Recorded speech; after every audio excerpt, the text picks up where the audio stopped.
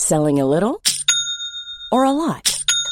Shopify helps you do your thing however you cha-ching. Shopify is the global commerce platform that helps you sell at every stage of your business. From the launch your online shop stage to the first real-life store stage, all the way to the did we just hit a million orders stage. Shopify is there to help you grow. Shopify helps you turn browsers into buyers with the internet's best converting checkout. 36% better on average compared to other leading commerce platforms. Because businesses that grow, grow with Shopify. Get a $1 per month trial period at shopify.com/work. Shopify.com/work. Hey, I'm Ryan Reynolds. Recently, I asked Mint Mobile's legal team if big wireless companies are allowed to raise prices due to inflation. They said yes. And then when I asked if raising prices technically violates those onerous two-year contracts, they said, "What the f*** are you talking about, you insane Hollywood ass?" So to recap, we're cutting the price of Mint Unlimited from $30 a month to just $15 a month. Give it a try at mintmobile.com/switch. $45 up front for 3 months plus taxes and fees. Promo rate for new customers for limited time. Unlimited more than 40 gigabytes per month. Slows full terms at mintmobile.com. I'm Sandra, and I'm just the professional your small business was looking for. But you didn't hire me because you didn't use LinkedIn Jobs. LinkedIn has professionals you can't find anywhere else, including those who aren't actively looking for a new job, but might be open to the perfect role, like me. In a given month, over 70% of LinkedIn users don't visit other leading job sites. So if you're not looking on LinkedIn, you'll miss out on great candidates like Sandra. Start hiring professionals like a professional. Post your free job on linkedin.com/people today.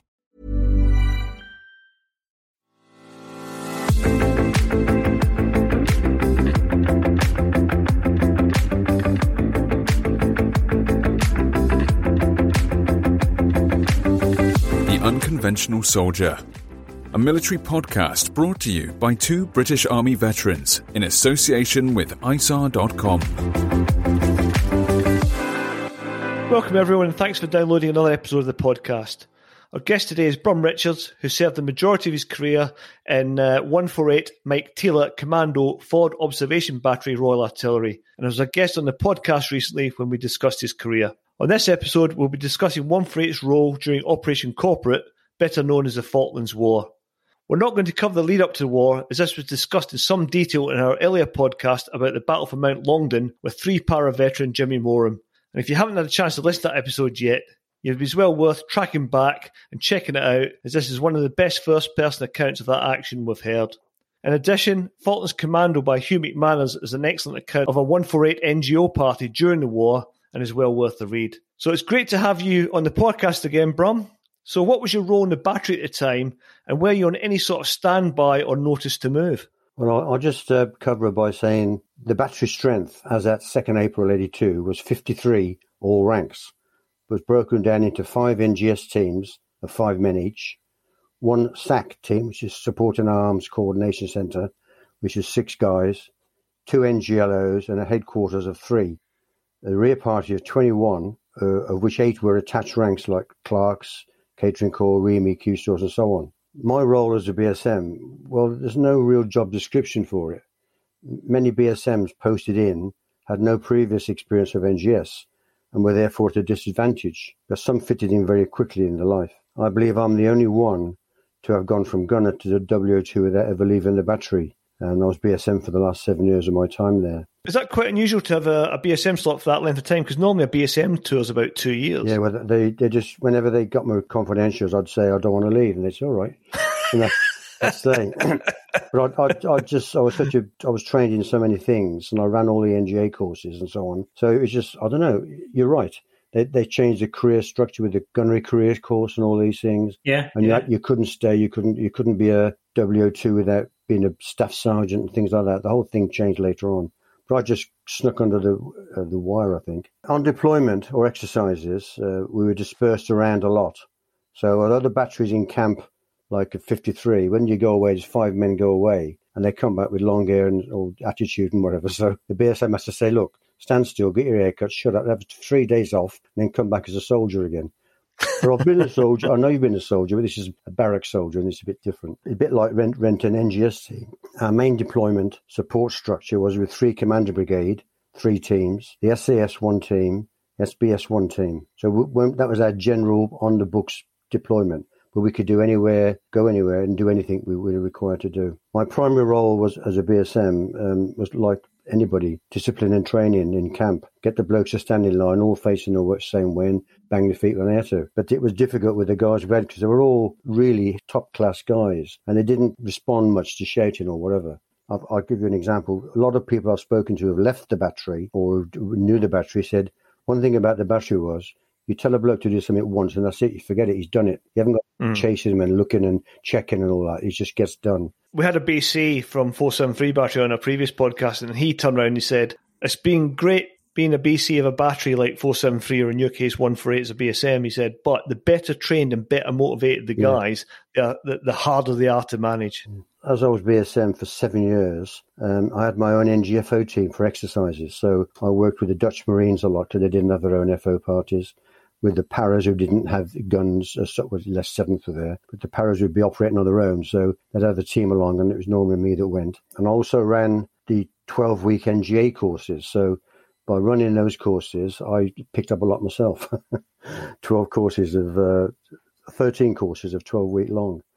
I was also the ABSA instructor, and I'd qualified over the years as an FAC, RTFOO, Naval Gunfire Forward Observer, Naval Gunfire Liaison Officer. And for instance, in 1976, I conducted more live firings than all the 6 officers combined. I also organised and controlled all the daily physical training when in camp. So I was in everybody's face all the time, but not shouting in the face. I was a nice chap, really. Ask any of them. Don't. I was just about to say that. Yeah. Standby, we were always ready to go anywhere and do anything, because we did many times in my 19 years, because we were constantly training. We were flexible in our training, and it was always geared to the unexpected, but based on a simple plan of train hard and realistically and fight easier. So it was all to do with strength, stamina, flexibility, and determination to succeed, which was the key moral that I try to instill in people. Kevin and I often talk about the 3 sort of core attributes of a soldier, dismounted soldier: that's shoot, move, and communicate. You know what I mean? Those 3 core skills. Now, I think that broadly ties in what you're saying there. Yeah.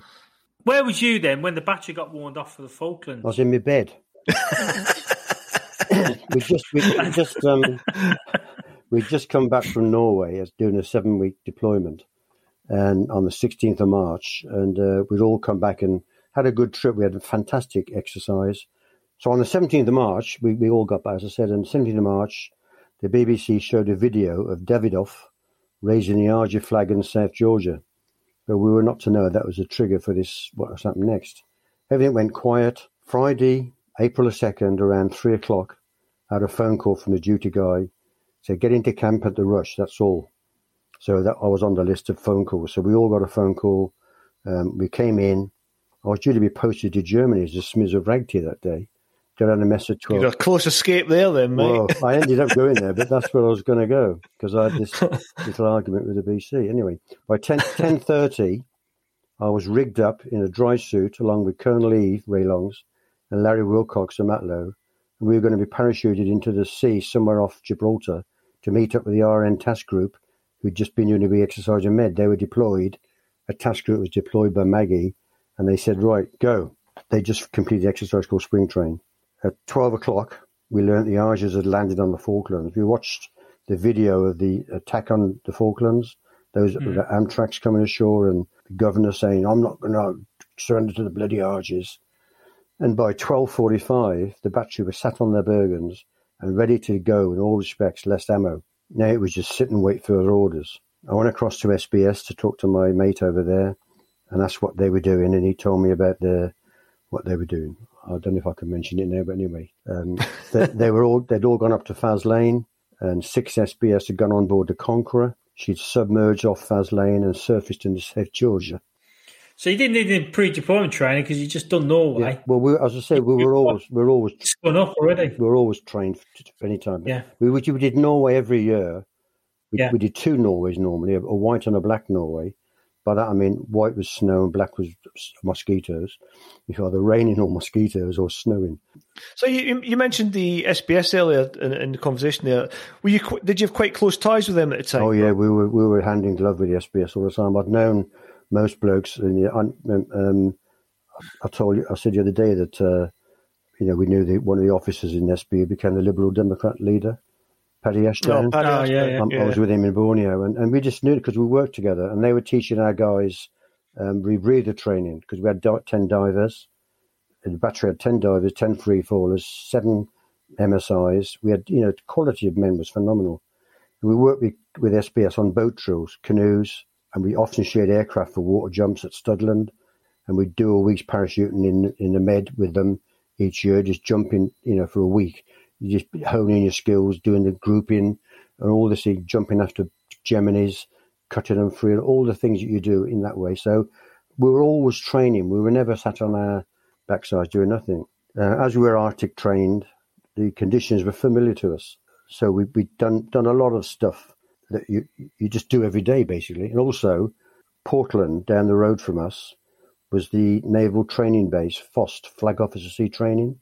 And ships from all around the world came there to do like a 5, 6, 8, 10-week course and in Navy. And our ships, the British ships, had to do a commissioning week. They do a long course, and then they'd be tested on all aspects. A team would go on board from FOST of a chief petty officer or a senior rate of every discipline on the ship, and just test the ship, just like a admin in the army, an admin support to come around. And if they didn't pass, they were in trouble. If they passed, they were commissioned, and off they went. So we were almost, not daily, but every week we had stuff to work with at Portland. There's always something. So technically, you would say not only were you tactically due to your deployments to Norway, but technically in your gunnery, your naval gunnery, you're on top of your game as well. Yeah, well, we used to also have helicopter pilots, Navy helicopter pilots, come to Poole to do a course to learn the procedures for firing guns. They didn't do it, and then they'd be taken up to Larkhill and fire the support batteries guns just to see the effect and that sort of stuff. Sometimes they go up in a chopper, they get hold of their own chopper, but it was hard reeling the Navy in. No, you can't go this, fly down this route. And they just want to fly all over the bloody. It was good, and we were constantly training all the time. So, looking at equipment wise, then obviously you're Arctic warfare specialists, and when you look back at the Falklands, quite a bit of the equipment that the army deployed with at the time wasn't very good, clothing-wise, etc. But do you think you were probably better equipped than most units when you went down there due to your role? No, well, we had the standard equipment. SPS, of course, had a better range because they weren't actually termed special forces at that point.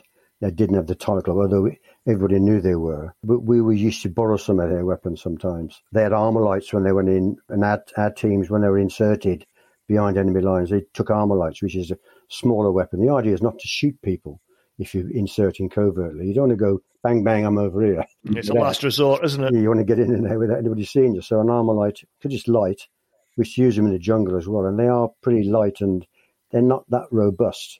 Well, the AR-14 wasn't anyway. They had nod and heat-sensitive devices, and our divers were being trained, I'll say, with rebreather techniques. But funnily enough, on Saturday the 3rd of April, the day after the call-out, suddenly a couple of lorries appeared in camp with much of the stuff we'd been asking for in peacetime we couldn't get.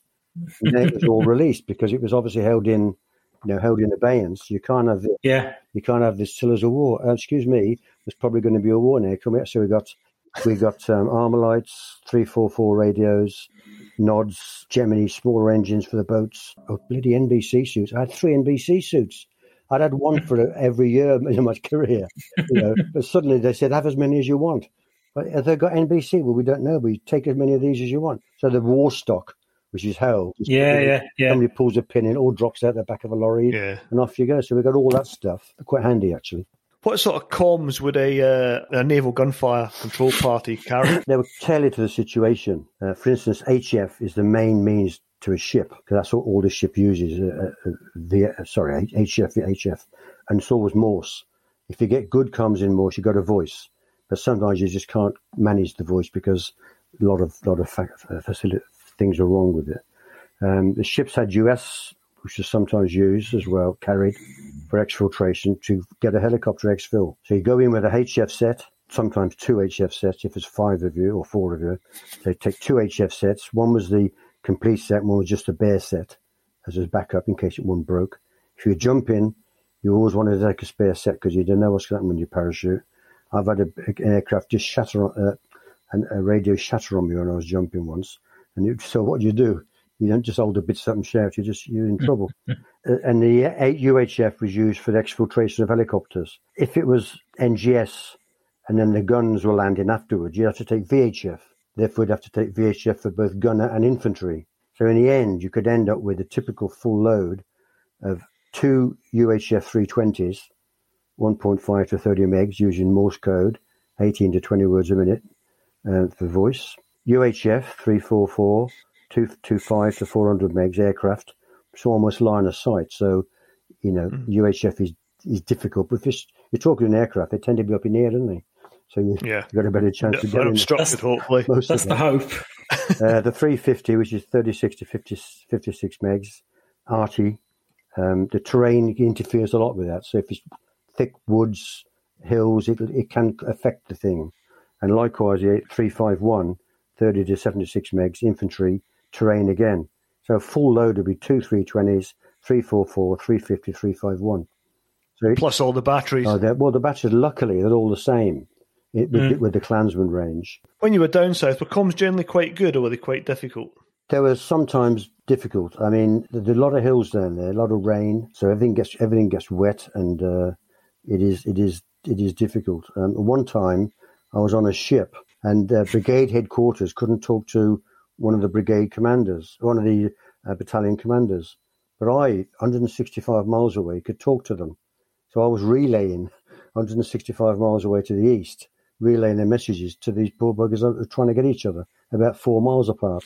So that's just the idiosyncrasies of the HF and BHF. And of course, for listeners who might not know, there's sort of the embryonic days of satellite communications, because I remember reading somewhere that the SAS managed to get a hold of some SATCOMs off Delta Force, I think it was. Yeah. But for everybody else, it would just be, as you said, HF would be the main comms. Just a little dip there. I went on board Fearless for the briefing for the landings, and I was in there's a shake-on stuck on the side behind the funnels, which the battery used.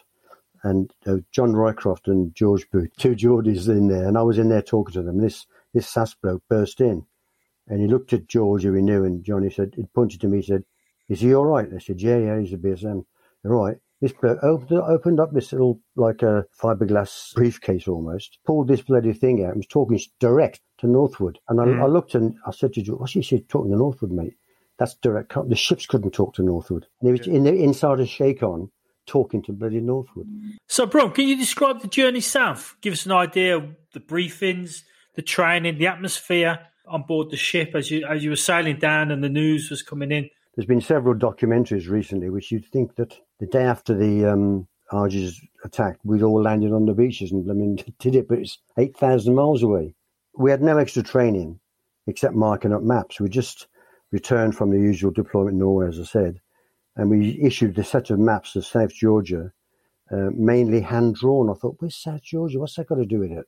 I knew where the Falklands were because I'd attended a briefing a couple of years previously, Naval Party 8901. I was one of the few people who knew what was happening down there at that time because they were hiding in the hills, etc. Most people thought the Falklands were up near Scotland somewhere. We were given these almost hand-drawn. They were drawn by the British Antarctic Survey people who would draw an inlet with quite detail. But it wasn't linked up to the next inlet, which somebody else had drawn in detail. It was like a bit of blank. It was all black and white hand-drawn maps. So we had to play along with them. And I thought, what's all this about? And then the next lot we had was 29 Falkland Island maps, which just looked like a 1-inch, well, they were 1-inch Ordnance Survey maps, really, but without any grid lines. We reprinted them. So they said, right, there's 5 sets issued to us or something. So we had to make up a new set for the printers. So we had to do our own. So we sent a guy downtown and bought up all the fine marker pens in Poole and the surrounding area. But a small task force of 2 carriers and their escorts left UCAN on Monday the 5th. To go south. But as it was 8,000 miles away, it would take a long time. So setting up the admin bridge was going to be an immense task. All the petrol stations, grocery stores, repair shops, pubs, you name it, got to be set up on a line where ships have to resupply each other. And the furthest one says it's going to get resupplied all the time, and all the others are going to resupply it. Just try and imagine it, pass the parcel, doesn't come into it. Because they just loaded. I remember hearing some recently that they just sent ships to various parts of the UK and just loaded the stores. They didn't have time to sort the stores out. And so when you got to Ascension, there was a bit of sorting out. But even when they got to the Falklands, they had things like a lot of the air defence kit was at the bottom of the pile, and they couldn't get it quickly enough to set up on the land. Well, we that was a big thing, and Maggie Thatcher give her due. She said, "Win the air and sea battle first, then send in the foot soldiers. I don't want any foot soldiers on the main task group. They get in the way. We've got to feed them. Imagine feeding the three commander brigade, 3 battalions of Marines, plus the 2 battalions of paras, every day food. Just no way." So she said, "Get down there the Navy first." So on Wednesday the 7th of April, I had to go to Southampton, which is only 35 miles from Poole, as a unit rep for passage details to South on Canberra, which had just been commandeered as stuffed ships taken up from trade.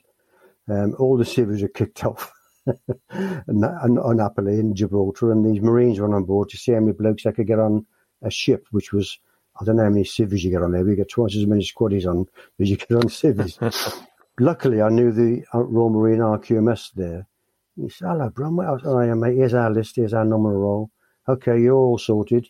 We'll get you sorted out, no problems." And that was quite funny. There was a Royal Corps of Transport. In those days, it was Royal Corps of Transport, did all the movements. Yeah. And a major stood up in front, and we're all in this big hangar, all the unit reps. And he said, "Right, I am blah, blah, blah, blah, blah, blah." And this lieutenant, Lancer, stood up and said, I'll try and imitate, "Excuse me, my commanding officer, who's a lieutenant in the lifeguards, is 14th in line to the French, so he should have a state cabin." And this major said, I won't say what he said, but he said, "Go away in small jerky movements." And this bloke sat down to much applause from all the bootnecks. As I arrived, I then received a phone call, "Get back to Poole immediately." I said, but get back immediately, so I'd drive back to Poole. I'd done the duty, given the guy the list and all that. And just as I drove into camp, Lieutenant Colonel Eve and Captain Brown had just returned by links from a major briefing in Stonehouse in Plymouth. The briefing was, he took me into a room and said, "Right, this is top secret, mate."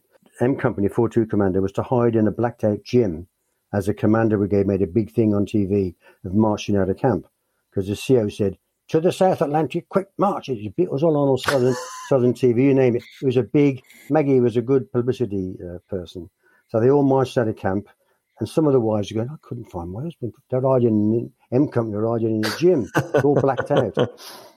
They were to meet up, M Company, with 12 of us, 2 NGFO teams, 2 and 5, William McCracken and Chris Brown, and Keith Eve and me as the NGLOs, at Bryce Norton at midnight to fly out to Ascension. So that was to go covertly to Ascension. I always remember, as we went past through the gate, we went on board, in fact, with our fighting order and rifles, which you wouldn't do nowadays. We had no ammo. We had all our bloody gear. All this gear had gone out by Herc a few hours beforehand. Going to take. So, I'm sorry to interrupt you, but you were employed as a Naval Gunfire liaison officer, and just for people who might not be aware, can you just break that down? What that NGLO's role was? Right. Well, I've done the NGLO's course many years ago, and the idea is the Navy in those days, I don't know what it's like now, didn't understand military. If you know what I mean, they didn't understand. They were Navy. They're floating around. They did the stuff, and they didn't understand the Army or the Marines or whatever really. So they had to have somebody on board who knew the land battle and knew what was going to happen. So they were able to give him the targets and say to the ship, "You must engage these targets when you get the orders come in." The radio operators would listen for the fire mission and all that sort of stuff, and they give the directions left, right, up and down. And then you just give the ship's captain all. And now that's quite a task for a WO2 to go on a ship to speak to the captain, and normally doesn't see anybody else but his officers. He doesn't even live in the wardroom. He has his own day cabin, and the wardroom he's invited into by the first lieutenant. So it's very difficult, and you have to just know the ground plan in detail. But the biggest thing is he has to have confidence in you, that you know what you're talking about. If you are and shuffle your feet, you're going to go, "Oh, this bloke's no good. He's going to do his own thing." So I was lucky on all the 7 ships I was on. I had a fantastic captain. plan was to go covertly to Ascension and meet up with ships to go south, the rush to retake South Georgia. So I'd gone from being the first one to be ready to move to the last ones to go, and I was sick as a parrot. I thought, we ain't going, we're going to be laughed at. Anyway, we got to Brize Norton Friday the 9th at 23:59. We left, and I always remember going through the gate, and this corporal, RAF corporal, was rather round in the middle, said, "I wish I was coming with you, sir." I thought, yeah, I bet you do, mate. We arrived the next morning. This is I can distinctly remember this. So after further specifically briefs on what I had to do, I was put on board HMS Plymouth. Funnily enough, Colonel Lee said to me, "Right, this is the plan. Richards, you're going to Plymouth." I said, "What? I've done all this way and I've got to go back to..." He said, "No, HMS Plymouth, you dummy. That ship just coming over the horizon," which we would have jumped. Had we jumped on the Friday, we would have been on the ships anyway. So he said, "You'll go on there regarding NGS." A Wessex helicopter picked me up and deposited me on the deck. I was taken to the CPO's mess and waited. The Jossman met me and asked who, why, what, wherefore, and a few more expletives. What was I doing here? He showed me a bunk and said, "Sort your things out, mate." And then the tannoy boomed like they do on the ship. I don't know if you've done any stuff on ships. And you hear, "Do you hear there? Will W02 Richards report to the captain's cabin at the rush?" I thought, "Oh, God, I've done something wrong." I knew the naval protocol. I thought, I've done something wrong. I've got off the wrong foot. I've walked down the wrong passage or something. And this bloke, Captain David Pentreath, called me into his cab. He said, "Oh, what shall I call you?" I said, "Well, what do you mean?" He said, "Well, what rank?" I wasn't showing any rank. I said, "Well, I'm a warrant officer, sir." He said, Right. What do the men call you?" I can't tell you that. He said, I should call you Mr. Richards, which is the lowest rank, and Mr. is a midshipman. I thought, okay, right, call me a midshipman. So he said, can you just tell me what you know? What's going on? So I give him the full brief. I said, we're going to go down to South Georgia. We're going to meet up with the Fort Austin. The SAS are on board. We're going to meet up with the Endurance. The SBS are on board. We're going to form a group with M Company, Fort Commando, Recce Troop. We're going to take back South Georgia from the Arges. At the moment, that's all I've got for you. And as I finished speaking, this is ironic, the Chief Radio Supervisor, Chief Petty Officer, came in with a big signal. It was classified secret, UK Eyes Bravo only. So the captain said, "Excuse me a minute," and he started reading it. And at the end, he said, "Mr. Richards, well, you just told me in this signal in every detail." And that was it. We was a great mates after that, because I told him before. Preempted his signal. All this top secret stuff. And he said to me, "Do not tell anybody else on the ship what we're doing." Because they were writing mail home and at Fort Austin. Yeah. Well, did you have any journalists on board as well? No. They were still getting the cameras ready in England, weren't they? And in the hotel bills and things. Next day, we sailed in company with Antrim and all the NGFOs, NGLOs, and Tide Spring with M Company. We had to avoid the bears coming out of West Africa, and they were chasing us in the daytime. That's Russian aircraft, Russian reconnaissance aircraft. Yeah. But, I mean, the sea's a big thing, and the technology then in those days was still a bit of line of sight type thing. Although the Americans did nudge a satellite down south for us. I don't know if I should be saying all this, but they did. So the bears were coming out of West Africa in the daytime, so we would group up tight in the day. If you're tighter, it's more difficult to see you. You wouldn't believe it is. And at night time, we just put our foot down and went, head first as fast as we could south, gain up the speed. The flashing light came into its own. Didn't communicate by radio, just the oldest lamp flashing between ships. It was fantastic. We just went on there. Friday the 16th, we met up with RFA Fort Austin and the SAS and Endurance with the SBS. Plymouth took 21 SAS blokes on board. 2 of them I knew very well. So that was another thing. Because I've been in the battery so long and worked with all these people, I was like almost a credibility. "Oh, Brum's there, we know you blokes, yeah." If I'd have been a new BSM, they'd have gone, "Who are you?" And you'd have to prove yourself type of thing. So I'm not bragging, but because that longevity, they just knew me, and that was it. So we got on to South Georgia, and we attacked it, as you've heard before, and we did a good job. Although the SAS had some problems, and so did the SBS. And when the SAS crashed 2 helicopters on Fortuna Glacier, and SPS had problems with the bergy bits ripping the canoes open. They all regrouped, landed again, and the sub was spotted, and helicopters fired missiles. And then the SAS, SPS, NGFO, and some Royal Marines landed. White flags were seen. Plymouth fired 166 salvos and Antrim 69. Job done. So that first part taking of South Georgia was a good morale boost for the Brits. Oh, you're not kidding. It sort of set the scene to the Argentinians that were being serious. But I can just pick up, Brummy, on a point you made there about the SAS on Fortuna Glacier where the 2 helicopters came down. I read a book by Rod Boswell, Mountain Commandos at War, which is about the MAW cadre. Yeah. He's quite frank in this book, and he reckons that the SAS wouldn't take any advice from sort of Arctic warfare specialists and cracked on with this mission when a lot of people were telling them it wasn't a good idea. I mean, have you any comment on that?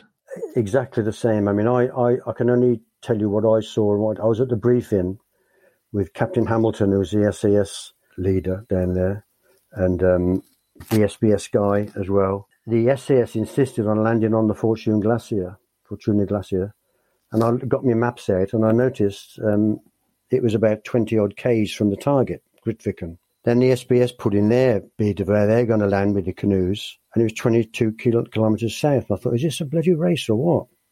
And the British Antarctic Survey leader said to the SAS and the SBS, we can get you closer to the target because we land all the time down here with helicopters, Wasp helicopter, but the SAS insisted we want to go there. Now, the biggest problem we had down there, as you may have seen a recent video, a documentary by the SAS, the chain of command was terrible.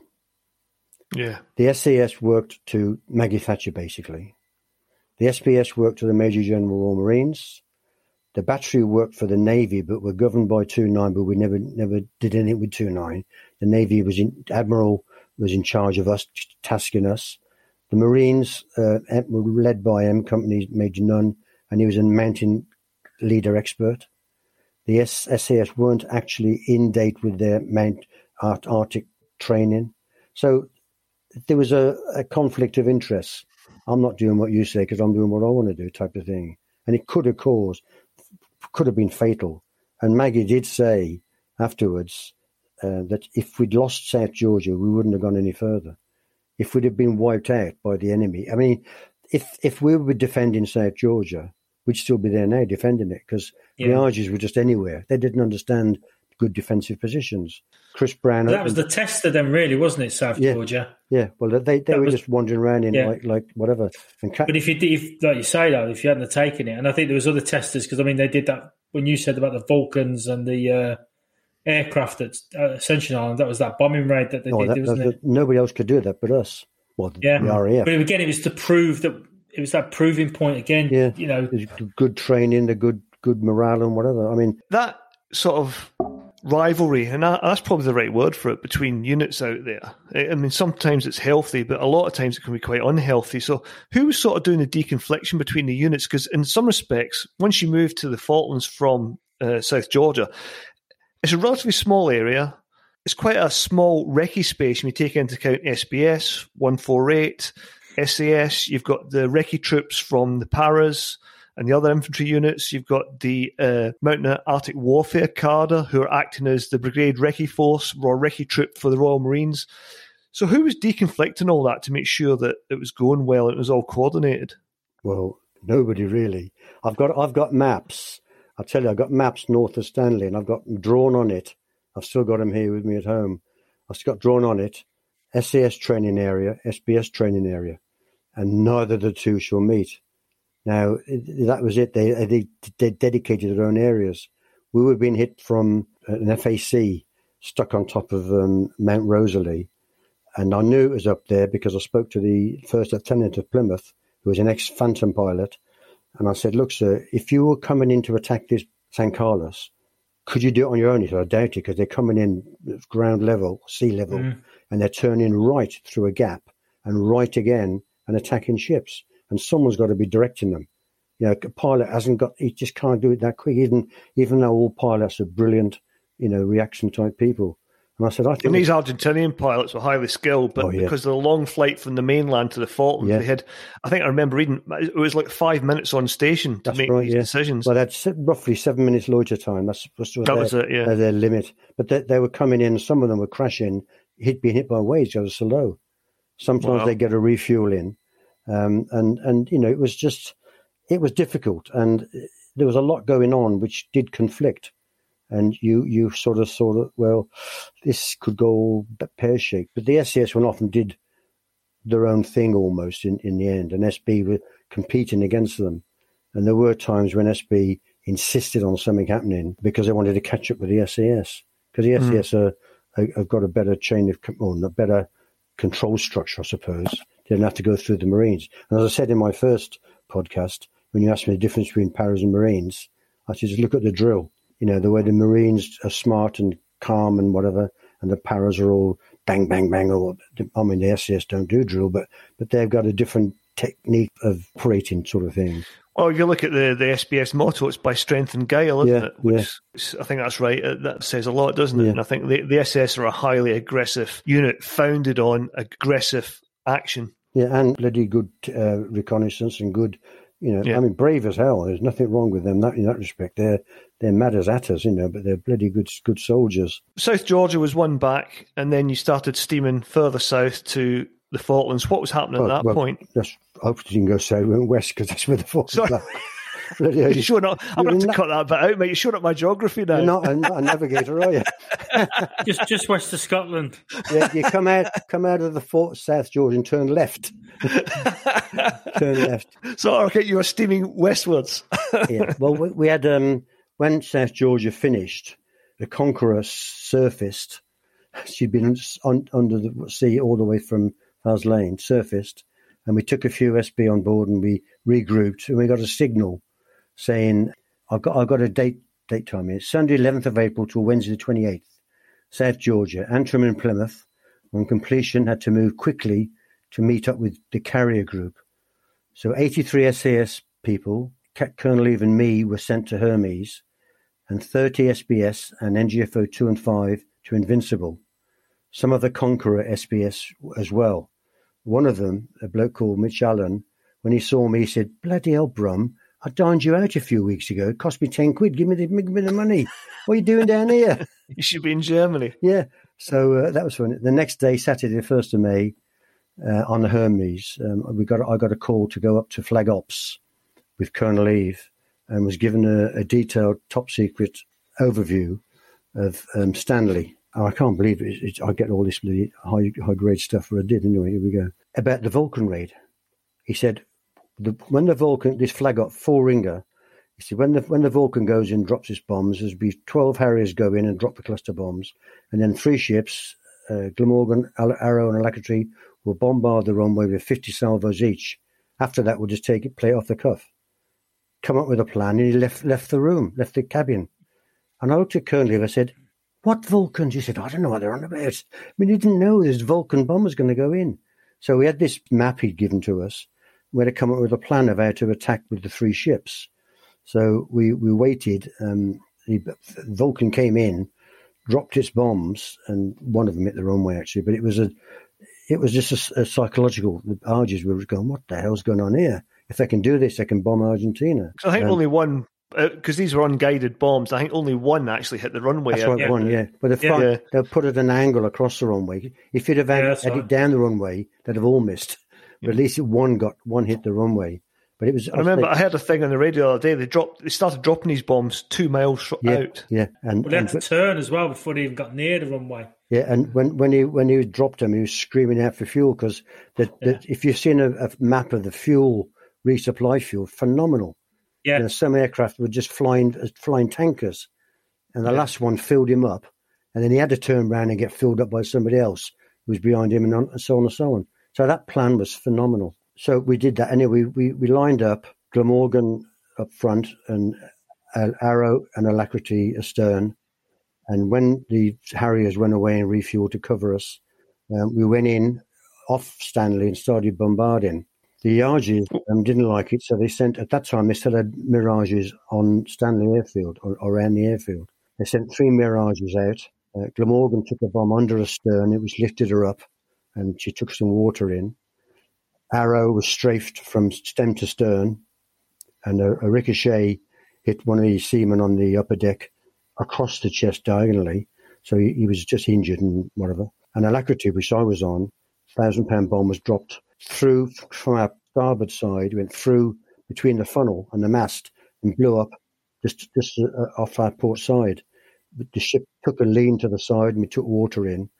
We thought, what's going on here? This is not supposed to happen. This wasn't on our plan. So, is that, on a serious note, Brum, was that a genuinely shocking moment for you? That, this massive bit of steel that you were sat on was vulnerable? Yeah, I'll tell you, there's a bigger one later on about this massive lump of steel. Well, you could fire a rifle at them and the Type 21's a rifle bullet would go through a bloody side of the ship. Mm. You know, they cut back on them. They cut back on the Hermes was a sound ship. Invincible was, a new one. Anyway, so we got this signal from Flag Ops. It said, obviously, daylight Naval Gunfire support isn't working. Go back in tonight and do it all again. We said, what? So we went back in at night and did the same thing, but our gun broke after 3 salvos.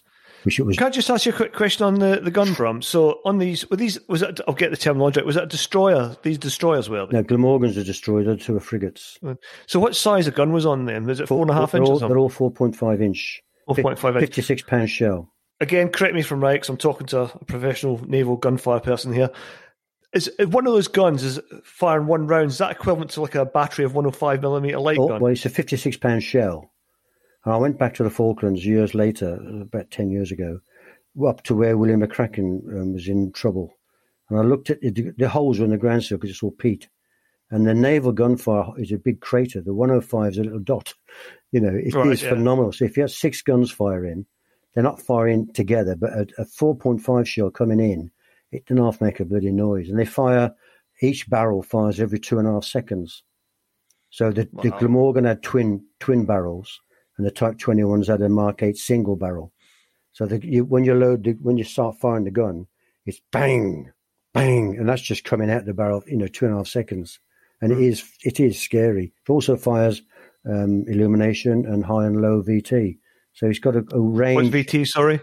VT, come on. Variable time, sorry. Thanks a lot, mate. Variable time. It sort of bursts in the air. Yeah, I haven't lost it. VT high, VT low. So it fires high, or low, which is a very good weapon, which I'll use later on to great effect on some trenches. It's been probably good in the Falklands because the gun was so bog. If you fire HE into peat, it just sinks into it type of thing. Yeah. It's like snow.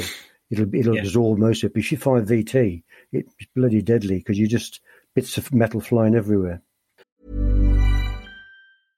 Selling a little or a lot? Shopify helps you do your thing however you cha-ching. Shopify is the global commerce platform that helps you sell at every stage of your business. From the launch your online shop stage to the first real-life store stage, all the way to the did we just hit a million orders stage. Shopify is there to help you grow. Shopify helps you turn browsers into buyers with the internet's best converting checkout. 36% better on average compared to other leading commerce platforms. Because businesses that grow, grow with Shopify. Get a $1 per month trial period at shopify.com/work. Shopify.com/work. Burrow's furniture is built for the way you live. From ensuring easy assembly and disassembly to honoring highly requested new colors for their award-winning seating, they always have their customers in mind. Their modular seating is made out of durable materials to last and grow with you. And with Burrow, you always get fast, free shipping. Get up to 60% off during Burrow's Memorial Day sale at burrow.com/ACAST. That's burrow.com/ACAST. burrow.com/ACAST. So that was that. And then we had, on the 29th of May till the 19th of May, we had 2 weeks riding around doing SAG duties, which is Service Action Group. So you had the Alacrity, Glamorgan and Arrow, and they'd be to the west of the 2 carriers all the time. So the threat was from the west. If ever you see films on the carriers, there's always a destroyer to one side of it, which is the enemy side, defending it. So we were out to the side, and as soon as a contact was made in the air, we would rush out to meet it. the Type 21s had 2 engines on board. One was an Olympus Tyne, one's a Concorde. So when they switched the Concorde engine on, you could water ski behind this bloody big frigate. Honestly, you could feel the back go in, the back would dig down and you'd go out, and they'd be up to maximum speed, then switch to the other engine and just cruise at this maximum speed. They were the greyhounds of and they would just approach the targets and just fire at them or whatever, to frighten them off type of thing. So we did all that. But one of the biggest job I had on that was a skipper, Commander Craig, who was an amazing captain of the Alacrity. He later became an admiral in the first Iraq War. He said, called me in his office one day, Mr. Richards, he said, I've just had a signal from Admiral Woodward. I said, oh, yes, sir. He said, he's asked me to go up the Sound. The islands are split in the middle, Falklands, and that Sound is variable widths. He says, I've been told to go up the Sound and see if he's got any mines in it. And I said, oh, are you going to do that, sir? And I kid you not, his exact words were, well, we'll drive up there, and if we bump into a mine, we know there's mines. If we don't bump into a mine, all we know is we haven't bumped into a mine. There could be mines still. I said, was at this point you were wishing you were back on dry land? Well, I'll tell you what. But he said to me, right, I want you to do a survey of the coast either side to see any possible enemy positions and come up with a plan that we can engage them before they engage us, type of thing. Well, I knew by then I'd known the Argies were a bit sort of stay-at-home people, and there's certain places they wouldn't go because they'd have to be resupplied and whatever, and I don't think they'd be doing it by chopper. The first place we've come across was Fox Bay, which had come up with a plan there of either me being put ashore from the helicopter, firing on, there's a company in there. On the right-hand side, there was no real access to the hills. You could lift a gun up, but you'd have to resupply it regularly, and the Argies couldn't get good TV and good pizza, I don't know. So it would be difficult. And then the next one was Port Howard, which was on the left, which was another company position, but it was hidden behind a big hill. And on the right was San Carlos. So I come up with a plan of what I thought was best. And we had a bloke on the bridge, and I'd given them these grid references of all the possible known targets. And all the bloke would do was, I was on a radio set in the ops room, and he'd just call out the target, which he thought was something there. I'd look at the radar and we'd engage it. Even if you just fire around willy-nilly. People put their heads down, don't they? Yeah. You haven't got to line him up in the sniper sights. Just go boom from bloke to bloody hell, and they all dive. Could you use the ship's radar to adjust, or was it not sensitive enough? Well, no, you could do, yeah, which actually we did, because a little while later, as we were going up, we went full silent running. The skipper got us all in his day cabin and said, right, this is my plan. We're going to go up the Sound, full silent running. Everybody will be above the waterline except the engine crews. Everybody full action stations, all hatches closed, no noise, no tannoys. The heads will be closed. I said, I think the heads should be open because they probably want to be used. He said, no. And there's ropes down the sides of the ship for towing. Everything was all planned. He then said, right, First Lieutenant, you will be in the after wheelhouse with the Master at Arms. He went through his senior men. And he then came to me and he said, Mr. Richards, you're the last man on my list. If everybody else is dead, you will get my ship back. Do not break my ship. Do not lose it. Oh, bloody hell's bells. Are you serious? Any questions? And we all went, no. Well, anyway, we sailed off, turned right, went up the Sound, and we had our radar. Our chopper was up as well, because you can't, as you well know, you can't distinguish where the chopper is at night. The noise, the echoes, you look and you think it's over there, so it's over there, especially with hills around. It is very hard to locate a chopper. And then we noticed on radar a contact ahead of us, about 5 miles. The skipper said, right, match it course and speed. They might think it's an echo. So we matched this course and speed of this thing for about 15 minutes. He then said, right, 2 illumination salvos in front of it. We fired 2 illumination salvos and it didn't turn round. So we thought, what's he playing at? Normally, somebody would have turned round. But this thing was steaming across towards Port Howard. He then said, right, rifle fire, 5 salvos. We fired 5 salvos rifle fire, which is normal speed, 2.5 seconds. And I suggested, do VT high.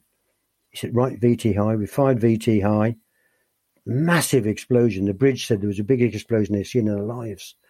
We got up to where the ship was, and there's not a thing, nothing left in the water, just green phosphorescence. We thought, bloody hell, I wonder what that was. So we went up to past Port Howard, fired some illumination rounds at Port Howe to try and draw them out, but they didn't do anything because they were probably hiding low. We got up to the end, and Arrow was waiting for us. But that was tense because our radar man called up, unknown contact, bearing, height, and there was no answer. We thought, oh, bloody hell, it's one of them. The next thing was, this is Arrow, don't worry, we got you type of thing. And we've raced out of there like mad. But later on we found out it was a ship which had 300,000 litres of aviation fuel in 50-gallon drums strapped to its upper deck. Bloody hell. And we just, whoosh, it just disappeared. And anyway, that was a nice awakener. Did you have any naval gunfire parties ashore at this time, or had they not deployed ashore? They hadn't come down yet. Well, William McCracken was, Captain Brown. No, there was just us roaming around the sea. Mm-hmm. I was just obeying orders, sir, just obeying orders. So on the next big thing we had was 17th of May, we insert William McCracken and his team into Rookery Point with an SBS team, and they're going to go ashore for 5 days at least to cover the landings. Captain McCracken was going to overlook Goose Green, which we knew there was an airfield there and all that, and the SBS were going to do the beach recce's on San Carlos. They go, I don't know if you know, they dive around the beach, see if there's any obstructions. That was it. So my next big job was to go to the briefing with the SBS guy, who I knew very well, and William McCracken, and the ship's captain. That was the only people there. And the ship's captain, as I said, this bloke, he was Commander Craig, was an amazing guy. We give him the plan, and he sat and listened to it. And we said, the SBS Gemini will be here, the NGS Gemini will be to the stern at an angle of 40 degrees and following it in. The SBS Gemini will then go ashore. If they set foot ashore, they're on their own. If they're attacked before that, we've got to get them out. But once they set foot on the shore, they've claimed it. Then the Gemini will come back. William McCracken's team will go in. If they get on the shore and they're safe, great. If they get attacked, we will engage and help them at order. And so the skipper said, right, what happens if, I said, so we can't tell you anymore?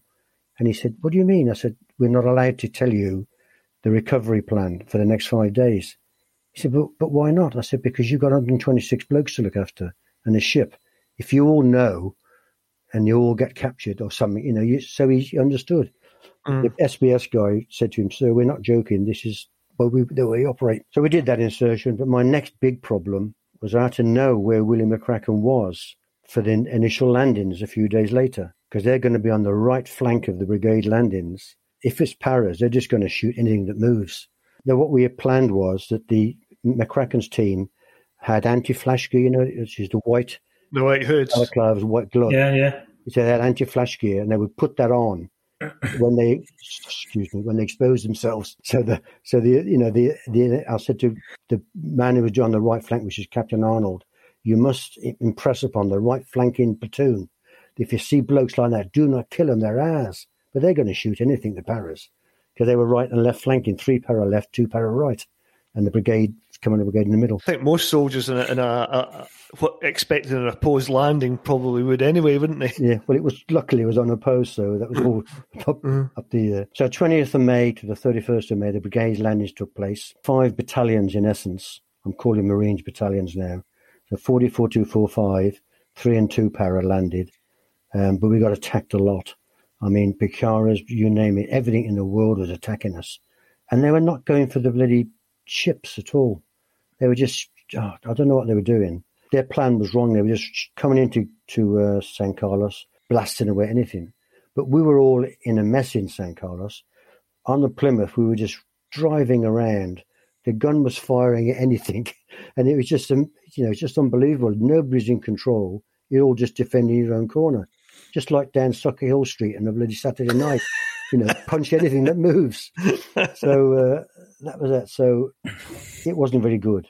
Was that a sense of uncoordination? Well, it wasn't expected. It wasn't expected, you see. That nobody expected that amount of defense counterattack, because we were just landing. But they could have sunk so many ships if they'd ever planned attack. We would have lost the landings. The other thing that we discussed in previous podcasts is they were coming in that low that their bombs were fused at the wrong height. Yeah. And there's quite a few bombs lodged on ships that didn't go off. I'll come on to that in a minute. I'll tell you an exciting story in a minute. I think it's worth remembering, though, it was as much a surprise for us, it was a massive surprise for them as well. Yeah. Because they'd never fought a battle or a war in that way. So they were learning in the same way, I think. I don't think anybody had understood a Pucara. I mean, they are deadly. You know, the slow propeller flying, driven as well. Yeah, slow flying, and the machine guns on them, and they are deadly, more deadly than a bloody fast jet.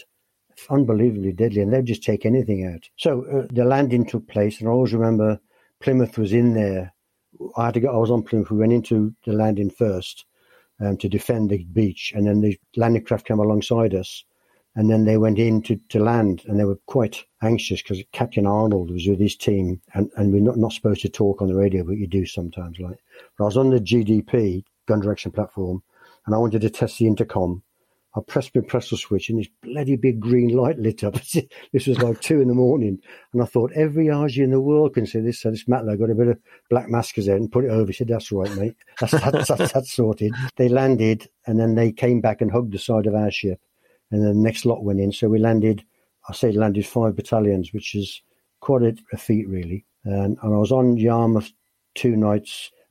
We did a Goose Green support for the Paras. Fox Bay with Tin McManus, which was a bit of a mess almost. Plymouth was defending, and we lost comms with them. We were firing. I got all the targets from Captain McManus, and I knew his exfiltration plan for the next 5 days. And I had an SBS guy with me because SBS were the driving the boat, and there was 2 guys from the battery, Captain McManus and Steve Hoyle and the Matlow. And then we had the SBS team, but the propeller on the Gemini broke. The shear pin snapped, which always used to happen when we were in the jungle as well. So we had a problem there. We lost comms. So the skipper said to me, "What can we do? What can we do?" I said, "Look, sir, I know what they're doing. They are in charge. They will make the next move." He said, "Well, why haven't they called us?" I said, "Look, they're in charge. They're waiting for us, when to contact us, and then they'll carry on." And he kept on to me, and I took him to one side. And I said, were they adrift at this point in a Gemini in the open sea? Yeah, they just lost comms, and the propeller wouldn't work. They put up a false mast using a couple of the paddles and a bit of a screen, so we could track them on radar. I took the skipper to one side and I said, "Look, sir, this is what's probably happened. The enemy's too close. They can't speak. They've all been captured. And they ditched the radios before they were captured, threw them in the sea." I said something else, I forget what the other thing was. And that's the last thing I said was, "And our last salvos killed them all." And he looked at me and he said, "What?" I said, "You got to look at the facts. Those are the facts. But if they're alive, they're trying to get hold of us now." So I went up on the upper deck with the SB guy, and he was talking on his VHF because the SB boatmen had VHF. And suddenly we heard a crackling voice come across the radio. They'd swapped, luckily, because of Klansmen, you swap handsets and everything. And they swapped the handsets, put them onto the 320, and we got very bad comms. And the human manager just said to me, "Carry on firing." I knew that all the targets he wanted to fire. I'll just put 10 salvos on each target and just to cover him. And he was drifting to the east, or east of the bay. Somebody said to the skipper, "It's time to leave. We've got to go back to San Carlos. Daylight's coming." And his exact words were, "I'm not leaving. They're part of my crew," which was brilliant. Really emotional. So we put the ship's boat over the side, and we found them on radar. We picked them up and got them back, and it raced back to San Carlos, all well. Captain McManus couldn't light a cigar. His hands were shaking so much. The next horrible thing happened was we had to bury 2 guys at sea from Argonaut when we did the main first landings. 2 young guys were in the Seacat missile loading compartment, which was below a certain level, which was all hatched down. And next to them was a diesel fuel tank. So a bomb hit the Argonaut, flooded the compartment, and these 2 guys drowned in diesel. And I don't know, a naval burial is unbelievable. You have a watchman over them, over the bodies who were wrapped up in Hessian, blokes in full best dress, reversed arms, guarding them until the morning, or till whenever. So we slipped out of San Carlos to do a resupply at sea of fuel, and buried these 2 poor buggers in the sea. It's the horriblest thing I've seen in my life. These bodies on this board just go sploosh into this deep, dark, cold, black water, And you thought, that's the end of them poor buggers. There's a memorial stone down in Poole here to one of them. One was 21 and one was 19, I think. So Sunday the 30th to the 14th of June, we were going to insert SBS and NGFO1 into East Coast from Avenger.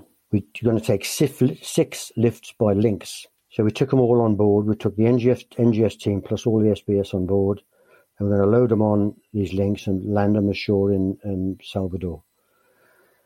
We were detached from the carrier group, and about 35 minutes after we'd been detached, I was in the ops room, stood next to the case computer-aided assistant service operator, when the EW operator behind the screen, behind the curtain, shouts out loud, handbrake, handbrake.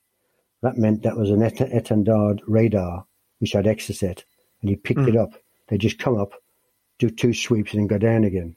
And they'd gone up, done 2 sweeps, and gone down. The kid, and he was a young kid, on the radar, immediately stood up and fired 6 chaff. He should have got permission off the skipper, basically. But within seconds, we went to full action stations. We're always running cruising action stations, full action stations. He fires a chaff, and then suddenly I was watching the screen. I can picture it now, watching the screen, and I saw these blips on the screen, just like these bloody computer games. The case operator picks up 4 more contacts, extreme range. We assessed there were 2 Super Etendards and 2 Mirage. Then the EW operator calls out, missile launch, and we fire more. They'd launched 2 Exocets. The EW operator calls missile launch, and we fire more chaff. As I'm watching this like a movie on the radar screen, we now have 4 clear contacts, which would be marked, and 2 more, which suddenly accelerate towards us. They are the missiles. We see 2 contacts, which must be Super Etendard, break away and go back to the west. We lock our fire control gun system onto it. We try and turn our backs to it, but you can't fire the gun with your back to the target. So we're firing over our shoulder almost. And the computer has a bloody data crash. So quickly, we resort it, and the 4-5 begins to engage. 1 salvo every 2 seconds. After about 4 seconds, 4 salvos, it stops again. We put it into manual, and it continues. You put up more chaff, and one of the Exocet explodes either because we hit it with our gun, or more likely the pressure wave caused by it caused it to detonate. The other one comes on towards us still. SB are on the upper deck with their armor lights trying to fire at this bloody orange missile coming in. Travel at speed of sound almost. Unbelievable. The case operator suddenly stands up. This is what I can never get out of my brain still, and points to the other side of the ops room in a clear, calm voice, says, missile will hit us there in 15 seconds. Trying to move to the side behind the bloke who stood there. I don't know. What is going on here? The spot he points to is an aluminium bunkhead 25 feet away from me.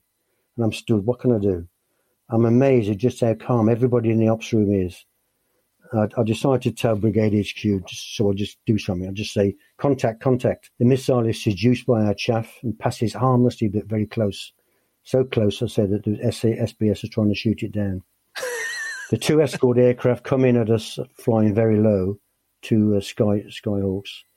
One drops his bomb, but solo, it blows himself up, which we claim as a known goal. And the other one continues on its way. We then just continue with our mission of landing all the SBS ashore. You're not selling a career in the Navy here, bro. I am.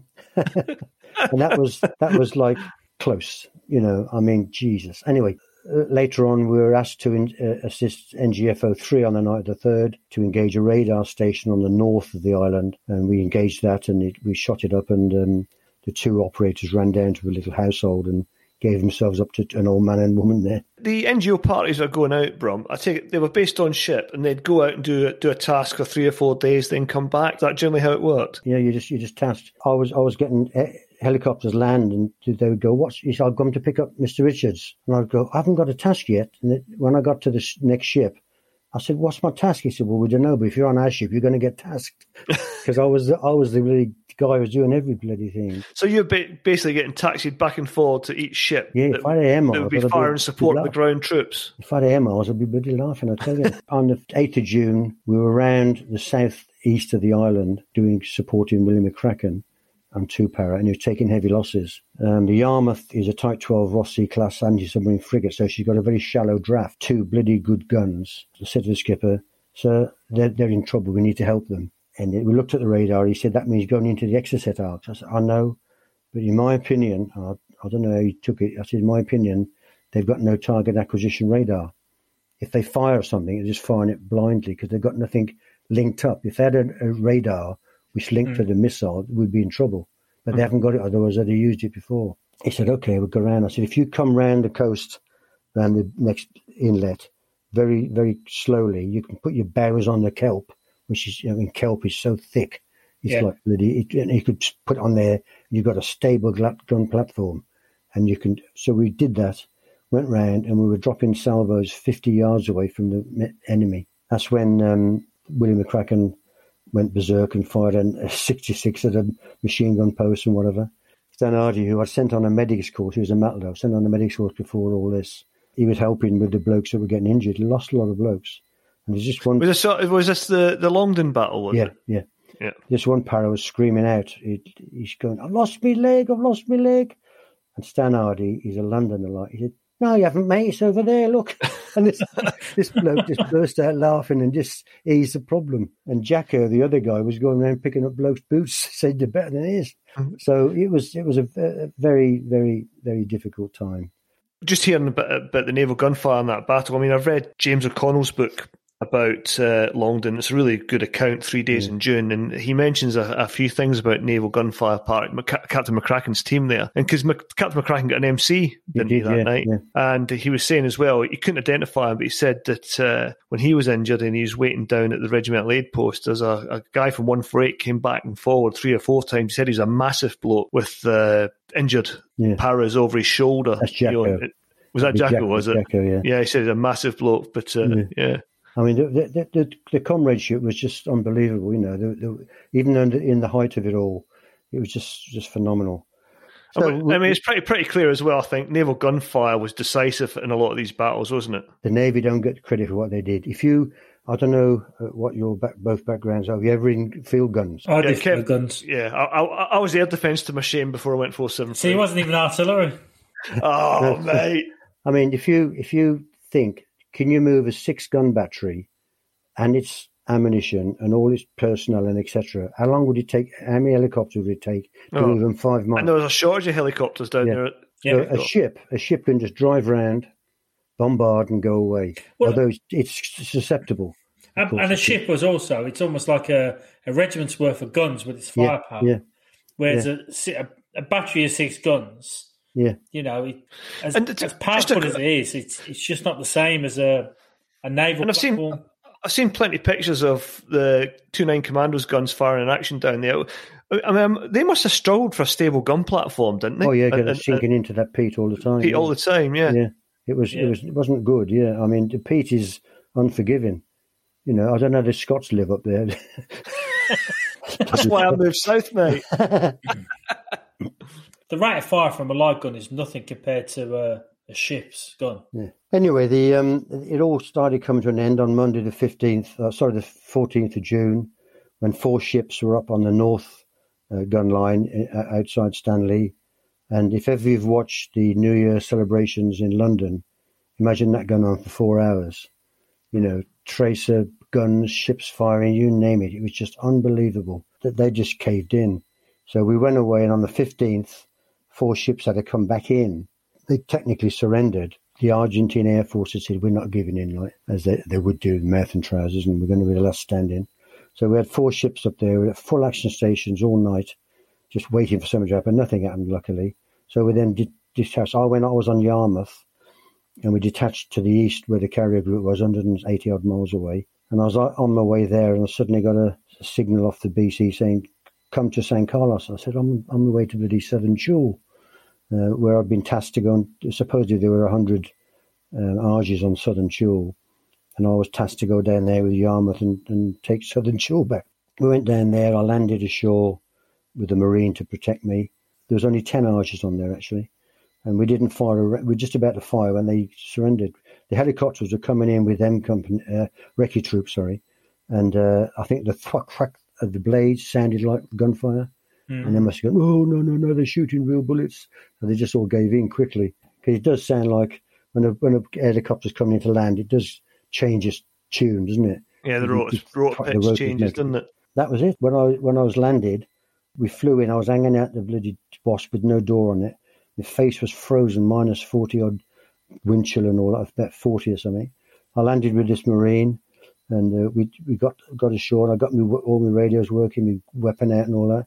Looked behind me, there's this massive, great tower of ice behind me. I thought, God, when I open up with this ship, it's going to all come down on me.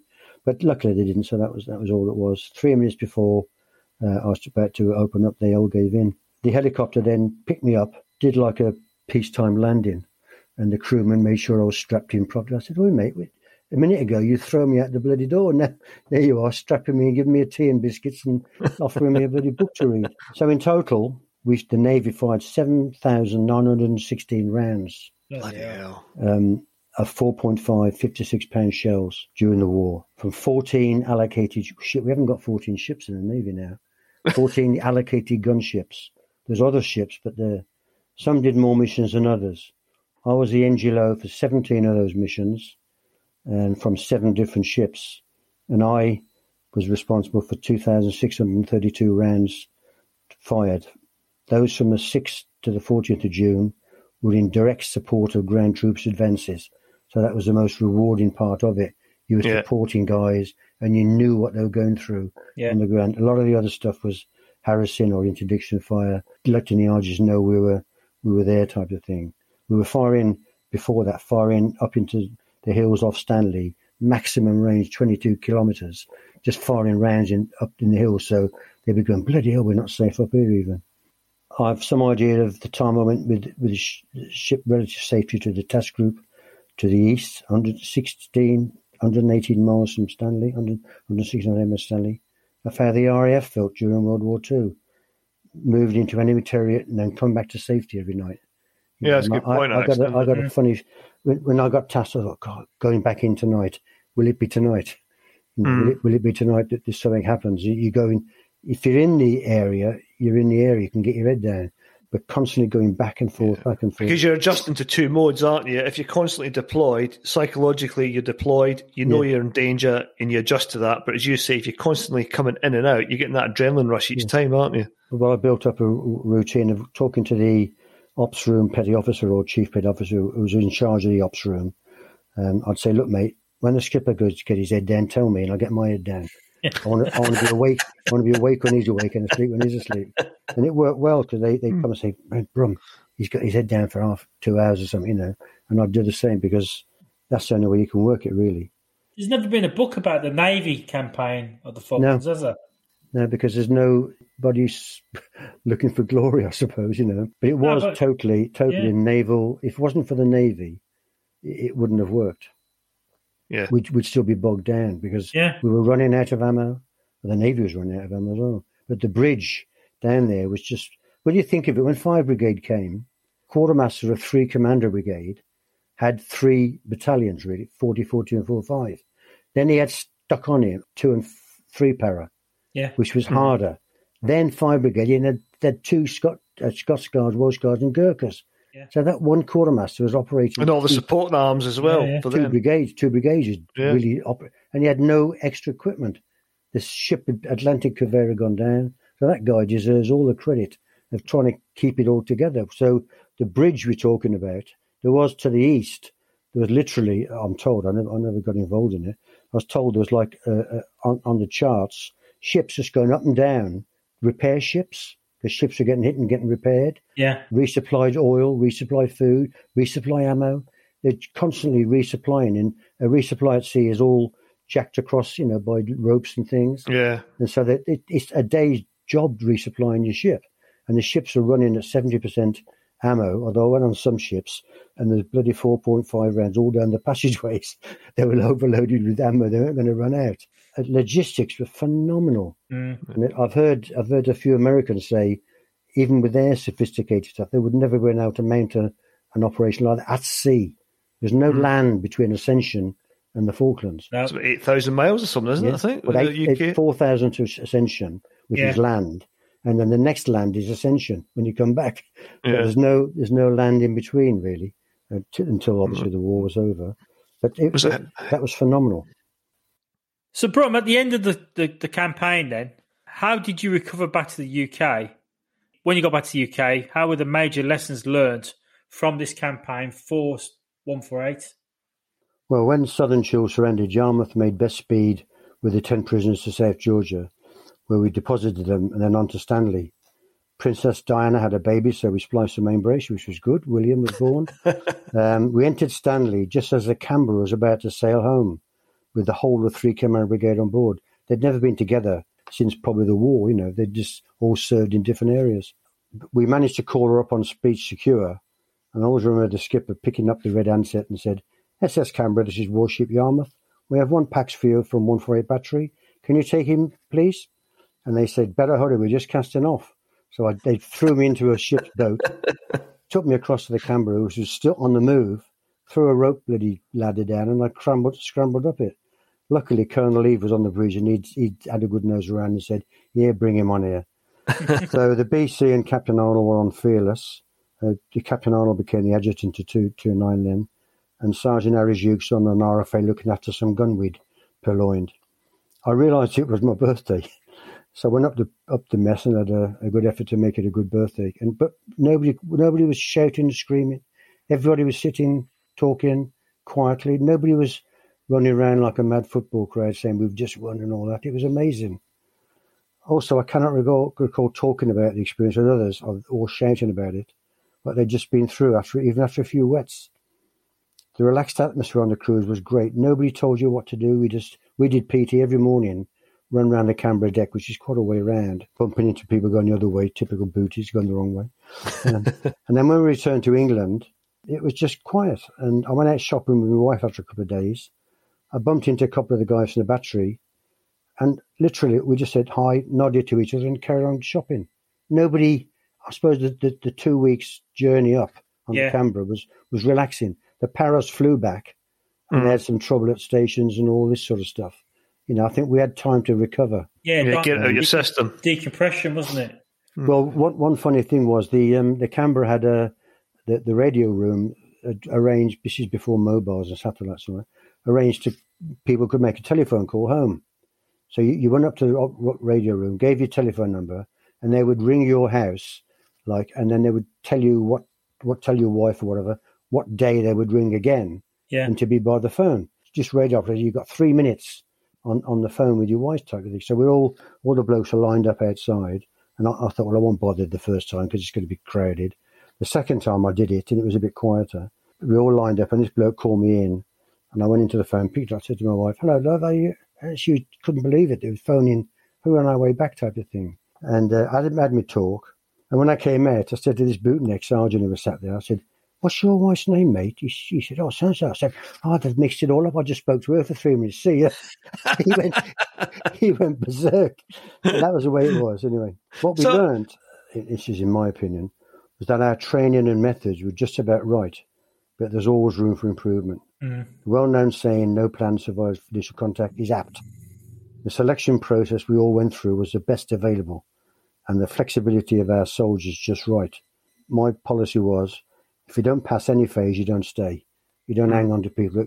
Sorry, you didn't make it. Try again in a year or so. But you're not going to hang around with not being qualified. It takes time to become a proficient, and that's the only fault I can see. By that I mean, when an officer joins the battery, it should not be simply good for his future career, but to learn and to be a team member. 2 years is not enough to learn the job properly. In the main, we had a good bunch. Because we talked about this on your previous podcast, that 148 Future was in the balance. Oh, yeah. Pre-Falklands. It was in the downside balance. So post-Falklands, with the lessons learned, not just by 148, but obviously by 3 Commando Brigade, and as we talked about, the importance of Naval Gunfire, especially in that campaign, how did that help change the future of 148? Yeah.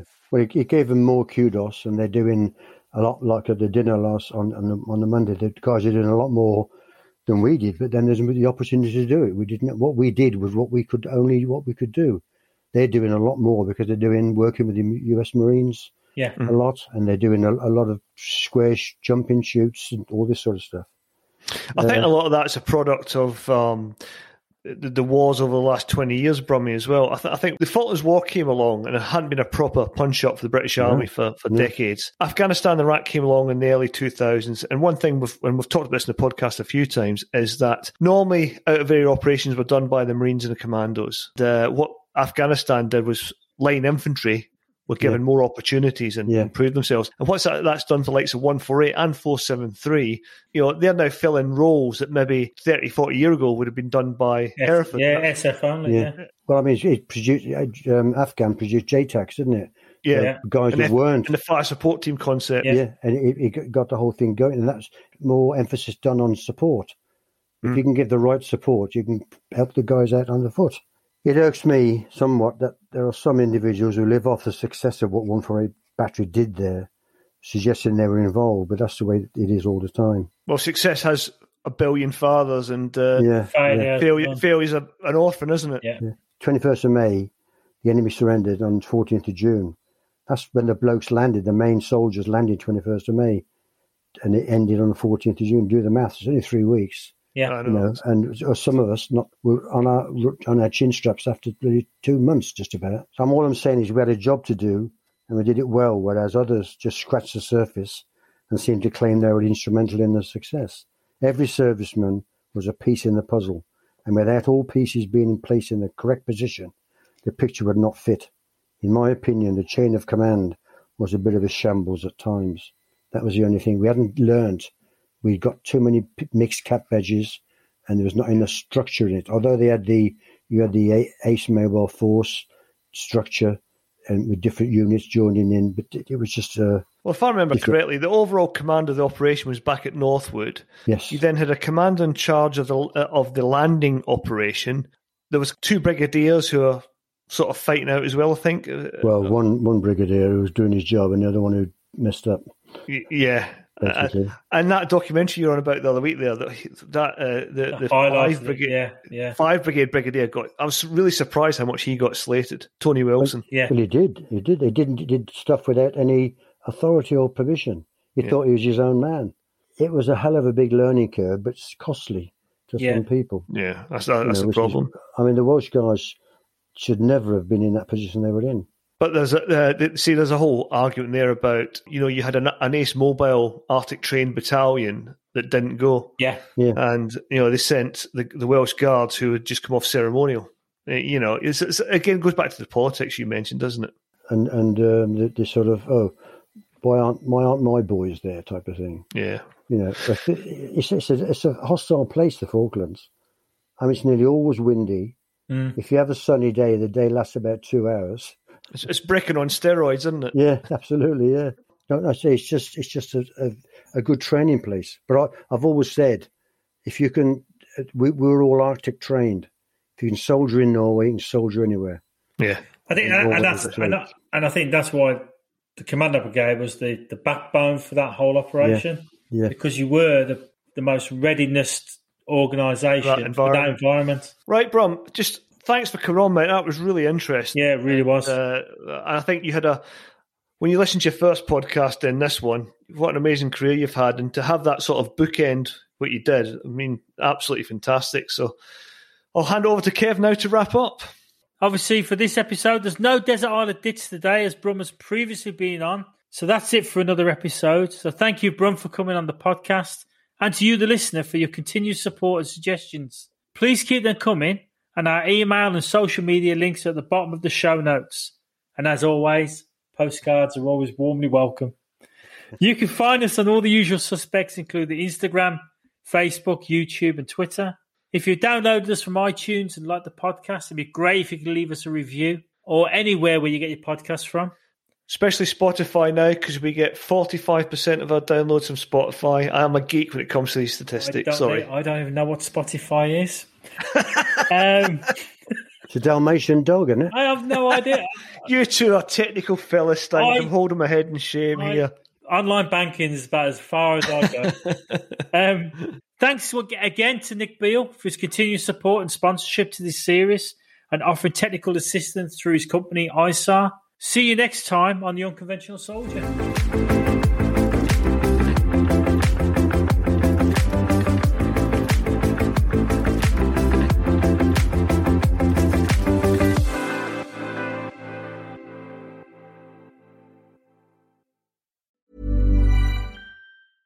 Selling a little or a lot?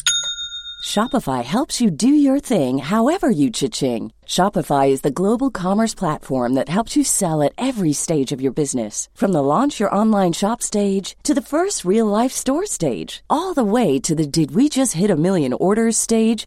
Shopify is there to help you grow. Shopify helps you turn browsers into buyers with the internet's best converting checkout. 36% better on average compared to other leading commerce platforms. Because businesses that grow, grow with Shopify. Get a $1 per month trial period at shopify.com/work. Shopify.com/work.